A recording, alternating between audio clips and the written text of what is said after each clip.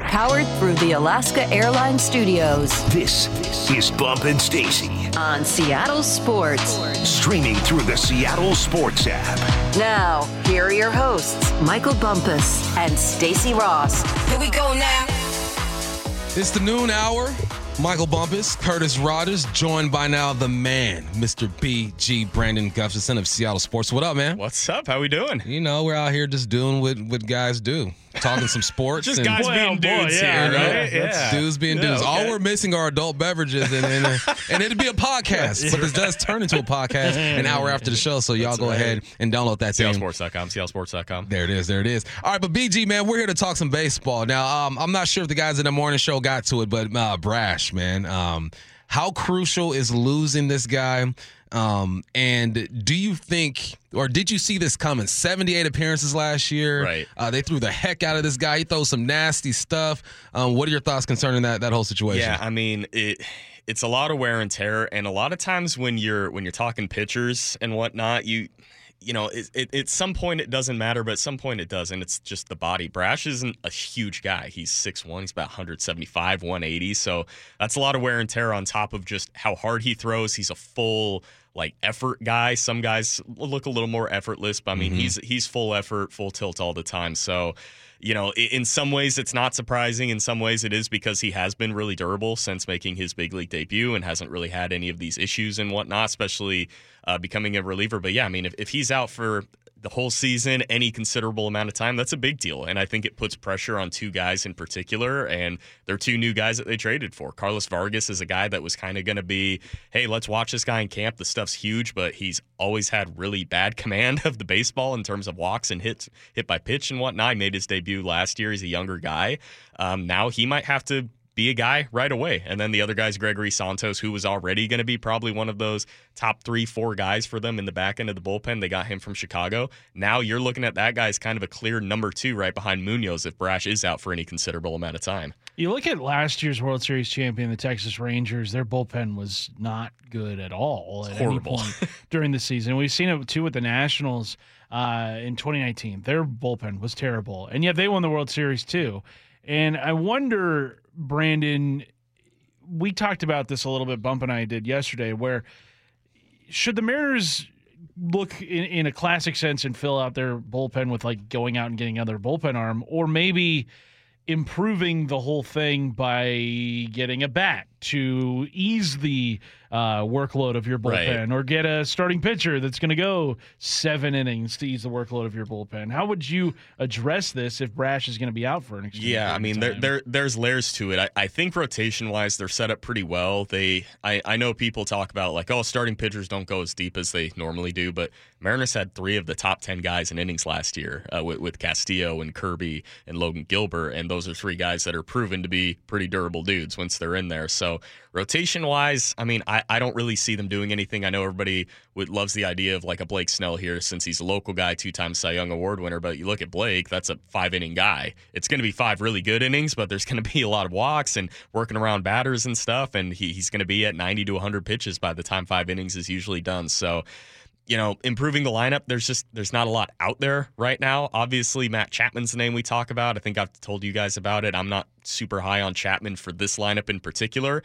I think if it was a situation where they maybe wouldn't be relying on this guy to be more of a middle of the order or fringe middle of the order type bat, sure, if he was the missing piece, I don't think that he is that. And I think that based on his market, if he's going to take a shorter term deal, if you're a hitter, you don't want to go to Seattle on a shorter-term deal. You want to go almost anywhere else. So looking at the bullpen, I mean, if Brash is out, you do probably have to make a move. I know they feel good about some of these diamond-in-the-rough guys that they have, but Ryan Stanek, who was with the Astros recently and has been with Miami and Tampa, and it's just a proven hard-throwing guy, back-end reliever type, you know, not the best year last year, but not bad, and he has that kind of back-end experience. You know, that'd be someone that maybe I'd be taking a look at if it looks like that Brash is going to be out for a bit. I'm all for versatility, utility guys. I'm a Sam Haggerty fan, right? Put him anywhere. He played center the other day. You know what I mean? You move him around. Right. But then I'm also about stability too, man. And I love that Ty France has put in the work. trim some LBs, looking faster, versatile. And we're hearing whispers of him possibly playing over there at third base. And Curtis and I guess we're like, all right, if you have to, but we prefer he stay at first. What do you think about that situation? I mean, I think that in kind of hearing and reading a little bit about what that actually was, it sounds like that was more of just, hey, let's do some work at third base to just work on ground ball angles. And early this time of year, I mean, I remember, not that it worked out, obviously, but like Jesse Winker had a first baseman's glove at one point when he was in camp with the Mariners, and obviously he was left field DH exclusively. Early in the year with some of these guys, it doesn't really matter. I know he came up as a third baseman. He's their first baseman. I don't see him doing anything else, but I mean, it's one of those things where it's like, man, if you're really down to it, yeah, sure, this guy can go play third base in a pinch, but I don't see him playing anything else unless he just gets a DH day every now and then. Maybe that first baseman glove would have done Jesse Winker better than the left field one. Hey, that was a tough watch, to say the least. Absolutely. One guy who is a great watch is center fielder Julio Rodriguez, who was on with Brock and Salk this morning. Also, anything jump out to you from what Julio had to say? We were really focusing in on just kind of the importance of getting off to a hot start, because that's something that Julio and also the Mariners have not really gotten off to in his 2 years in the big leagues. Right. I think that's obviously a big deal. And going back to kind of some of the bullpen talk, I mean, when you're kind of struggling in April and May and every game in September is do or die, then yeah, you need to throw your leverage guys all the time, and then those are those issues that carry over into the next season. But with Julio, I thought the thing that was kind of interesting, and Servais kind of hit on it the other day too, was that it's not just that he's so focused, but outside of baseball, it seems like he's kind of shrunk his circle a little bit.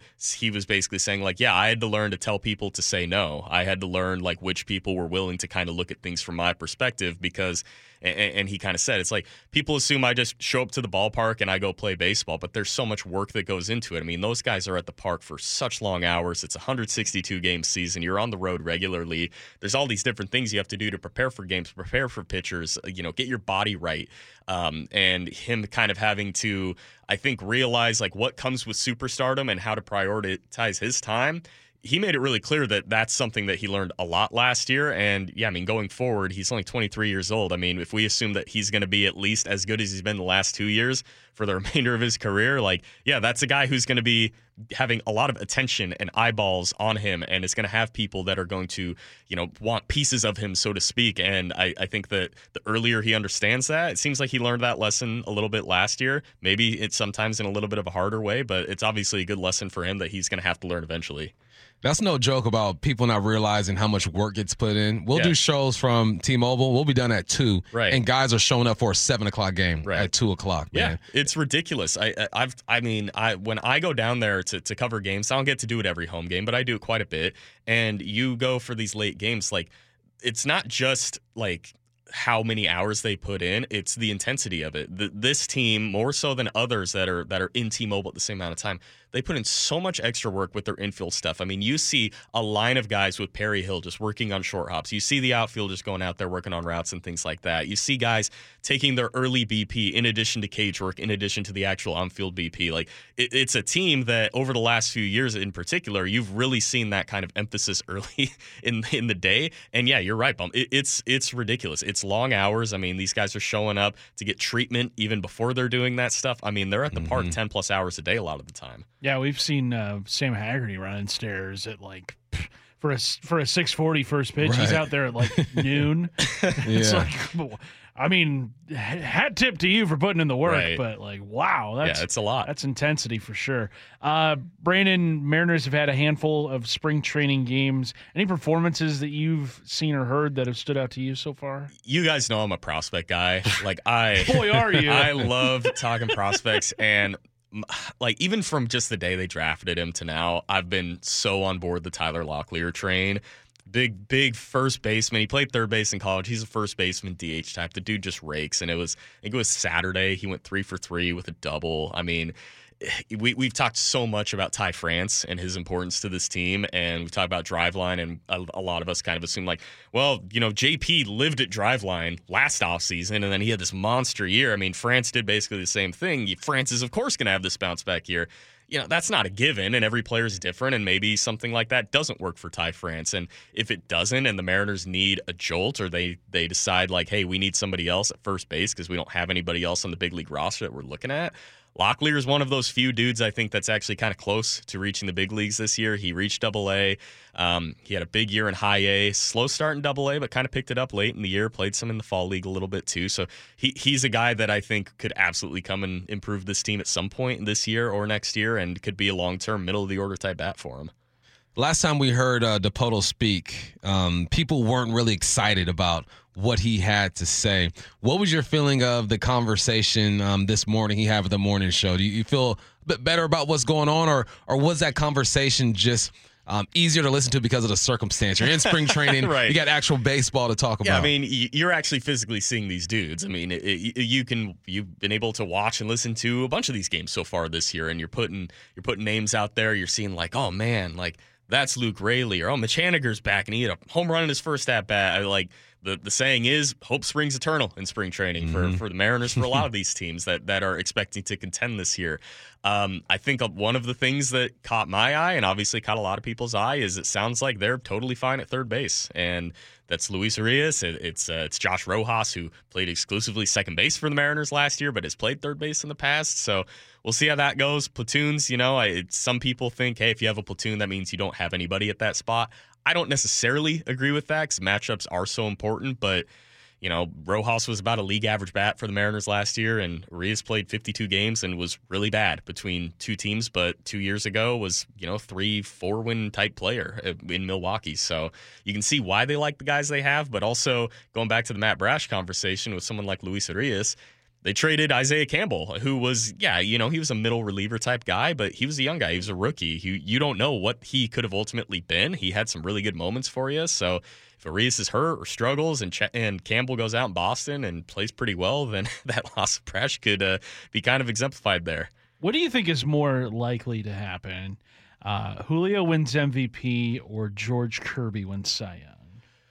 I think that with Shohei out of the AL, it's probably Julio winning MVP. I mean, the fact that guy says 23 was like a down year, and I learned so much and had these ups and downs. He was like a 5-win player. He was a 5+ win player. He was an all-star again. He was 4th in MVP voting. It's just, it's ridiculous. I think the pool of like top end pitchers in the American League that could be Cy Young contenders, and obviously health is so important for all of that, is maybe a little deeper. I feel like the NL, just from a bats perspective, probably has a little bit more star power. But if you're looking at the top AL MVP guys, you'd look at Julio, you'd look at Alvarez and Tucker in Houston, Judge and Soto in New York, and then the Texas guys Simeon and Seager, and maybe Adley Rutschman in Baltimore. It's a little deeper in the National League, and I think on the pitching side for the American League too. So, yeah, I mean, if I was going to bet on either of those, I'd probably put my money down on Julio winning MVP. Now, BG, I don't know if you know this, but I'm not as much of a prospect guy as you. Believe it or not. What? Okay. No. But two names I keep hearing, Young and Bliss. Okay. Tell me about those guys. Yeah, so Cole Young was their first-round pick in the 22 draft, and middle infielder, contact over power guy, but he's gotten a little bit bigger. And I think that when they drafted him, I think the idea for a lot of people was it was maybe more of a floor over projection type guy. Like, hey, we just feel really solid that this is just going to be a big league bat.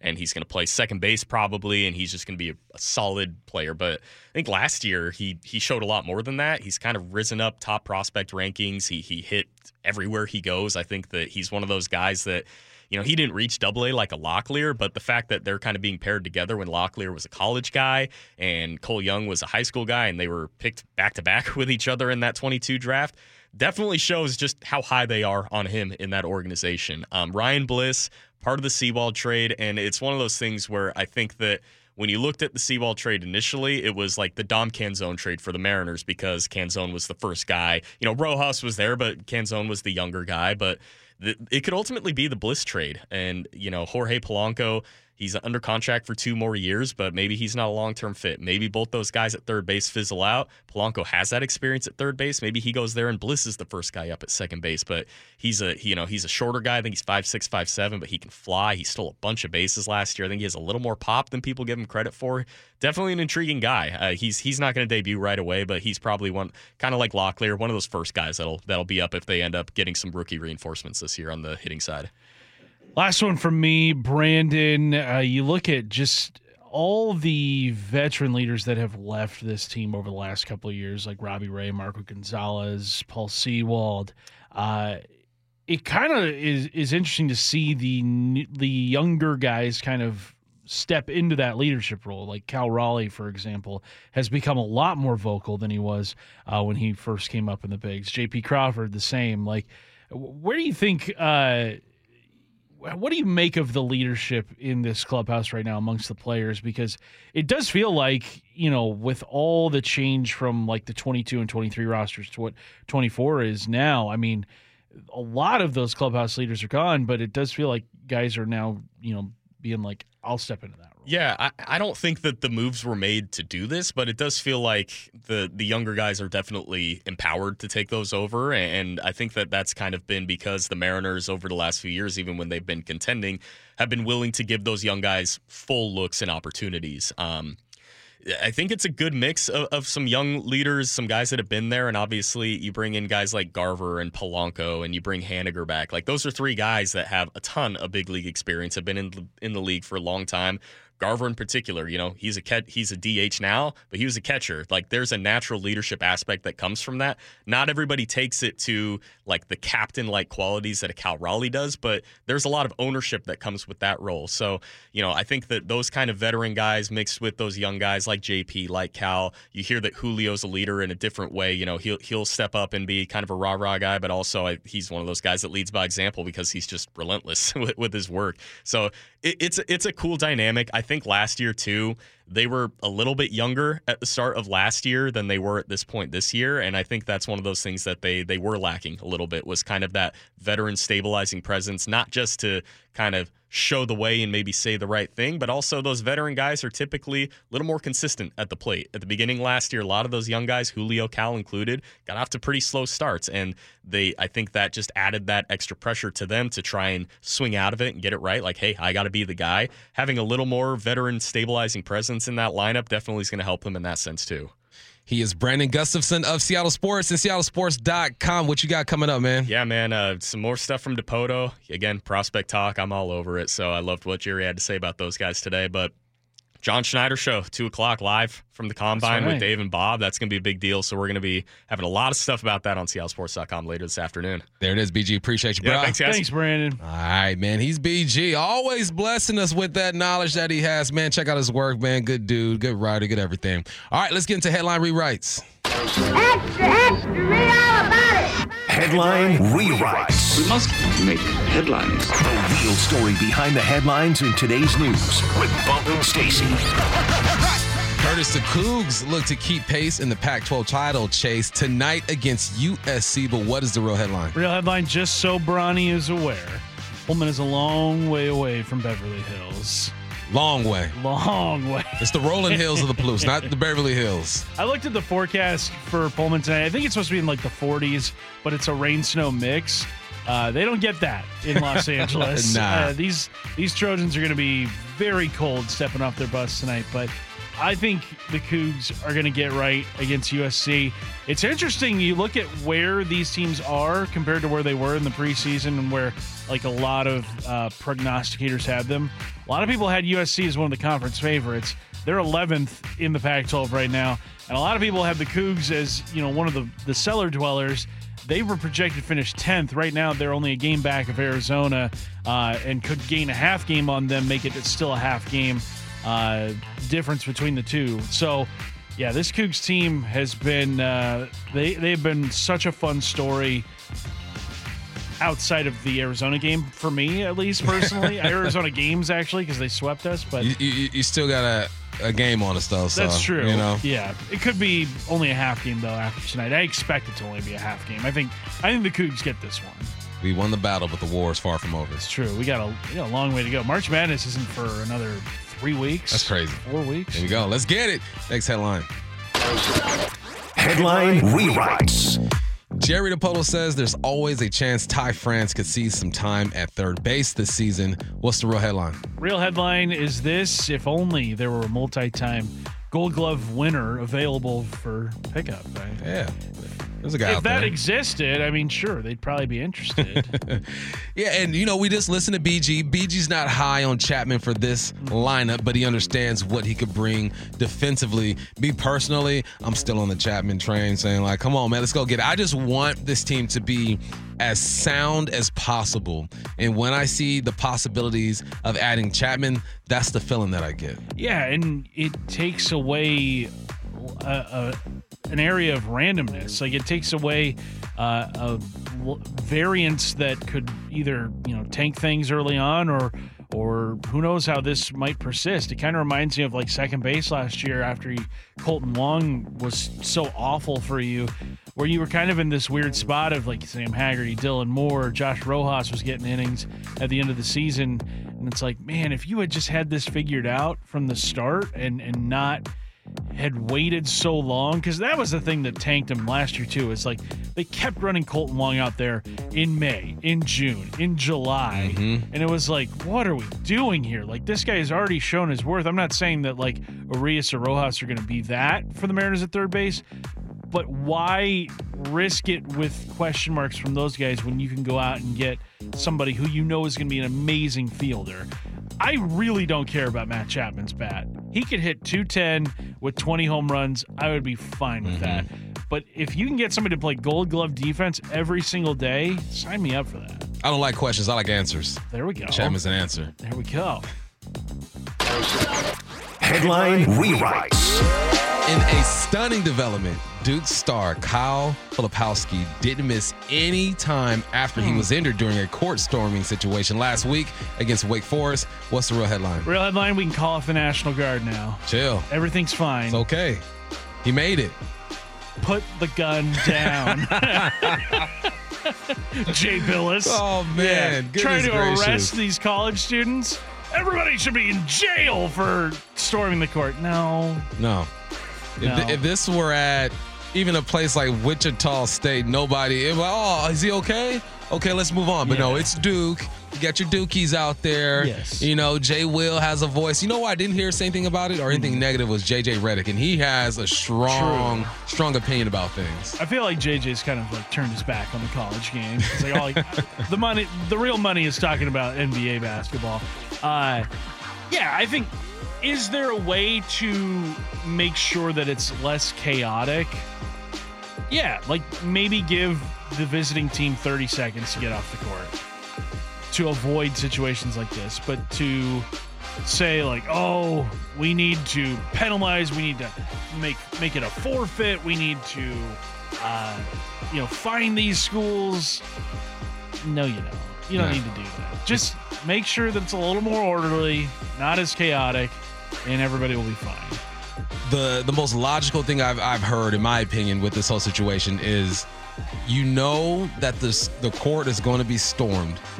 Just secure the visiting team, right? Secure the visiting team, and you should be fine. I've stormed the court before. Have you stormed the court in Arizona? I have not. You guys are always. Exactly. Oh, my bad. Exactly. You guys are always the top dogs. That's one of my regrets about college is that I never got the opportunity to storm the court. Like, it never happened. I've been to Arizona road games. I feel so sorry for you. No, Curtis. it's okay. It's okay. I've been to Arizona road games where the court has been stormed. It was a game against Oregon at Matthew Knight Arena, I want to say in 2014.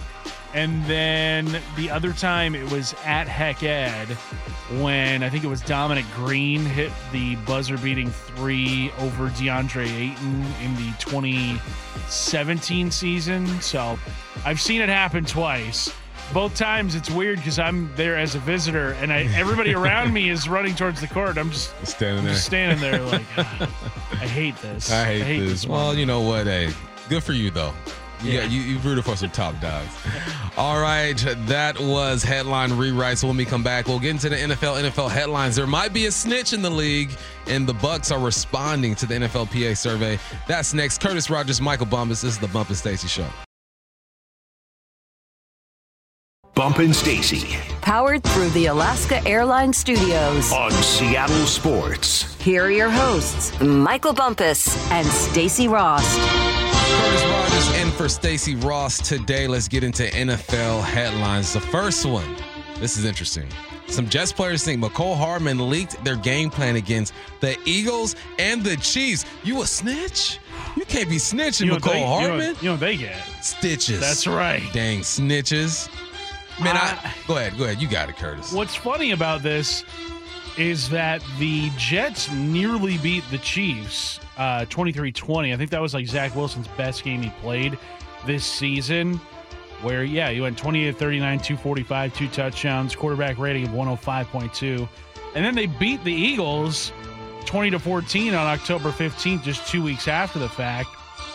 So the two of the best performances the Jets had this season may have been games that Mecole Hardman was feeding other teams information. So it might not even matter. Line them up. You got to line up. I thought about this, and you know what? I got 3 kids, and there are times where, the wife and I will leave the house and we'll say, man, don't you guys get on those video games. Then I'll come back, and one of my kids are like, Dad, so-and-so was on the video game. I go, why are you snitching? Y'all supposed to have each other's backs, man. Don't be snitching because you don't like a certain situation. That's what I thought about with McCole Hardman. Like, come on, man. They didn't want you over there with the Chiefs. You aren't performing over here with the Jets. You're disgruntled, so now you're going to try to have your team fail in the worst way, right? Zach Wilson's fighting for his life for a job over there. You got Nathaniel Hackett. He needs these wins, okay? You got Sauce Gardner. He's a baller out there. It's just you don't turn your back on your teammates. Forget the organization. It's about the guys in that locker room, and that's disappointing. Yeah, that was that whole Jets team was so dysfunctional this year. Like, they had no direction. I feel bad, too, because, Robert Saleh seems like a good guy, but the whole circus that came to town with Aaron Rodgers, you could tell that he was not prepared for that. I think what Sauce Gardner tweeted something at Mecole Hardman yesterday, basically just calling what he had to say cap, and it was really, really dysfunctional in New York. Man. And you know what? I hope they're back on Hard Knocks again this year because they're still eligible. They missed the playoffs again. Man, back-to-back years. That'd be interesting. All right. The Bucks, they say they will listen. Oh, my bad, coach. False start on the offense, 5-yard penalty. Replay first down. Let's go. All right. Bucks say they will listen to feedback from the NFLPA survey. Players describe locker rooms as smelly. Players were charged for daycare on game days. Jeez. Their sauna was small, and bugs were reported in their showers. They also said they had to pay about $1,700 before the season started if they wanted their own room on the road. Now, $1,700 might not be a lot to these dudes, but the fact that they have to do it is crazy to me. But good job on the Bucks for saying, look, we're going to listen to the feedback and make some changes. Yeah, I mean, I think the most shocking thing from the NFLPA survey every year is how teams nickel and dime their players. It's something I never thought of before the survey was out there last season, where you saw the Cardinals charging their players to use the facilities outside of the season. Yeah, and to eat. Yeah, you don't want your players getting better? Crazy. Like, you want them to pay in order to use the gym? Like, that makes no sense to me. Good to see a team like the Bucks say, we are going to take these results and we are going to work on them and we are going to get better. And hopefully, there's just some more good that comes from this across the NFL. Yeah, I hope so, man. I hope these guys get the feedback. The Chiefs were ranked one of the worst, if not the worst franchise in NFL when it comes to locker rooms and facilities and all that good stuff. And I hope they're listening and making a change, because you're winning games and your facilities do not match your play on the field is ridiculous to me. All right, next up, NFL headlines. We got 49ers GM John Lynch says they're looking to get an extension done with wide receivers Brandon Ayuk and Jawan Jennings. Ayuk made it clear he wants money or he wants out. I think if I'm John Lynch, I give him the money, because he is a really, really good wide receiver, which, pains us here in Seattle to say. You don't want to see the 49ers sustain this. But Lynch said yesterday when speaking at the Combine, quote, "He served us very well as a franchise, and I think we've got a nice track record of extending the players that are important to us. Brandon is someone we want to keep around for a long time." Ayuk was... Did he himself say it, or it was like his wife? His wife and like his best friend or something like that. They were kind of like, well, I guess this is the end of us in San Francisco, even though he still has his fifth-year option that can be picked up. And what's crazy to me is that he balled out this year. He was an all-pro. He was probably the best receiver in the division other than Puka Nacua, honestly. So it was more frustration on his use in the playoffs and in the Super Bowl. But things happen, man. He had a good year. So just quiet your camp down a little bit. And for Seattle's sake, I hope you go far, far away from here and you get out the division. Go to a different conference. Go to the AFC so we don't have to deal with you again, because this guy's a problem. NFL Network's Bucky Brooks has a mock draft out, and you know who he has? The Seahawks picking at 16, tight end Brock Bowers. Now, I mentioned this last week that if he's available, you go for it if you're going offense. Some people call me crazy. He won't be available by then. You never know. He might be available. I really like this. Now, I really like this if you pick up a linebacker in free agency, and if you get Leonard Williams on that defensive line, so you don't feel like you got some gaps, or maybe you grab a safety somewhere. I like Brock Bowers. My man can play. It would be one of the most intriguing picks the Seahawks have really ever made, because you take a tight end like that, you bring him in as a pass catcher, I think, first, then see what he can do as a blocker. And I think a lot of people might get scared off because of Jimmy Graham and how that situation played out here in Seattle. But that was also a different coaching staff. That was a different offensive coordinator. That was a different head coach. That was a different time in the NFL, really. I mean, before it was around the time where passing was starting to explode around the NFL. And the Seahawks were never going to be one of those teams. They had this Ferrari and only drove it the speed limit. That's what it was. Not even 5 over. No, they were going, all right, we're just going to go 35 miles an hour around town in my Lamborghini here. Bowers is an interesting one. I was listening to Daniel Jeremiah, who was on, I think it was a podcast or a radio interview that he had done recently. And he was talking about the value of taking tight ends in the first round, and how he thinks that unless it's somebody that is like truly a game-changing tight end, that he would wait to take a tight end in the second and third and fourth rounds, because you're going to be ending up paying a tight end probably around $8 million in the first round if you take him, especially higher up in the draft. Whereas the franchise tag for a tight end, I think, is only like 12-something. Like, it's not a lot. So the difference between the rookie wage scale and the top of the market for tight ends is, I think, the smallest disparity of any position on the field. So that's why he would stay away from tight ends in the first round. I thought it was very interesting. I had never really thought of it before, because, I mean, you look at guys with these kinds of crazy skill sets and you see tight ends like Gronk and Travis Kelce and how they can impact the game. It's like, I want one of those. Like, I don't care where it is, but I thought it was something to chew on. Too logical for me. Get Bowers. If he's available. Defensive linemen and linebackers are kicking off the festivities at the Combine. I've watched a few of these guys run. Javondre Sweat, who I was looking forward to watching, he ran a 4.51, but he's 365 pounds. I think that's top 4 all-time of guys around his weight. All right, more to do when we get back to the Bump and Stacy show. Man, you got Curtis Rogers filling in. Bump and Stacy. Powered through the Alaska Airlines Studios. On Seattle Sports. Here are your hosts, Michael Bumpus and Stacy Rost. Curtis Rogers doing a great job filling in for Stacey Ross like he normally does. I'm Michael Bumpus, and this is the Bump and Stacey Show. Earlier we reacted to some sound from Dipoto. Didn't get to all of them, so now we shall do that, Curtis. And this one I'm happy about, this first sound, because we were hoping that moves were going to be made, and our question was at what cost for these Mariners? Who are you going to give up to make these moves? And they were able to keep Miller and Wu. Here's Dipoto. Thrilled, and I would add to that, Emerson Hancock, who I'm certain that someone has said it to you guys so far, looks fabulous this spring, and just a little different version of Emerson. But the pitching is what we've been about. We said when we spoke in January, we're going to lean into doing what we do, and this is what we do. And I think it's our personality. It suits our ballpark, and I'm really glad that those guys are here. A lot of times when you go through those conversations, something might pique your interest, and then you think, but the void that it leaves and the thing that we know we do best is just too big to embrace. Miller, Wu, and I'm glad he threw Hancock in there as well, because that's what those prospects are for the most part, right? Trade bait, see if you can get some talent out of that. But they were able to get Polanco and Luke and still keep these guys. How important was that?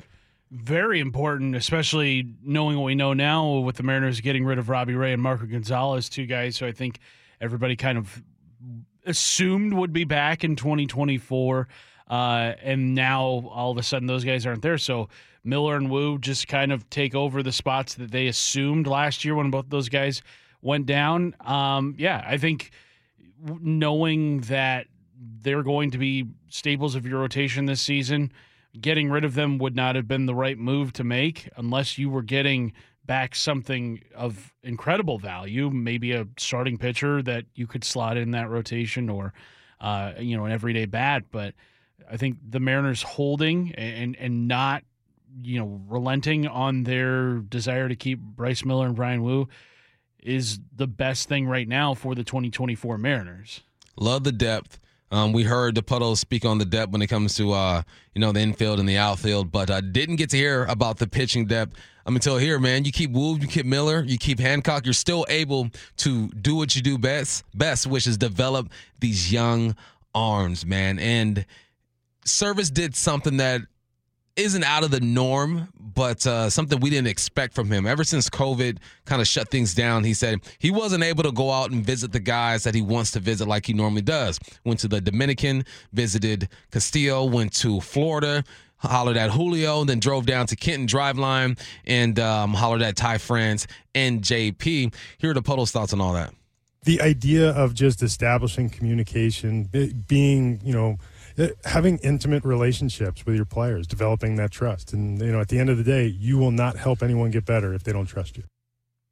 They got to trust. Got to trust, right? Especially with moves being made, especially when you get rid of Gino, Noteo the year before that, or you get Paul Sewald's out of there, Graveman a couple years ago. It's important for Servais to look these guys in the eye, have a cup of coffee or whatnot, and say, look, here's what we're doing. Everything's going to be okay. Yeah, and I think Scott Servais has definitely earned the trust of his players. I can't see why players on this team would distrust him in terms of just kind of the overall messaging that's out there, the overall goal of this team.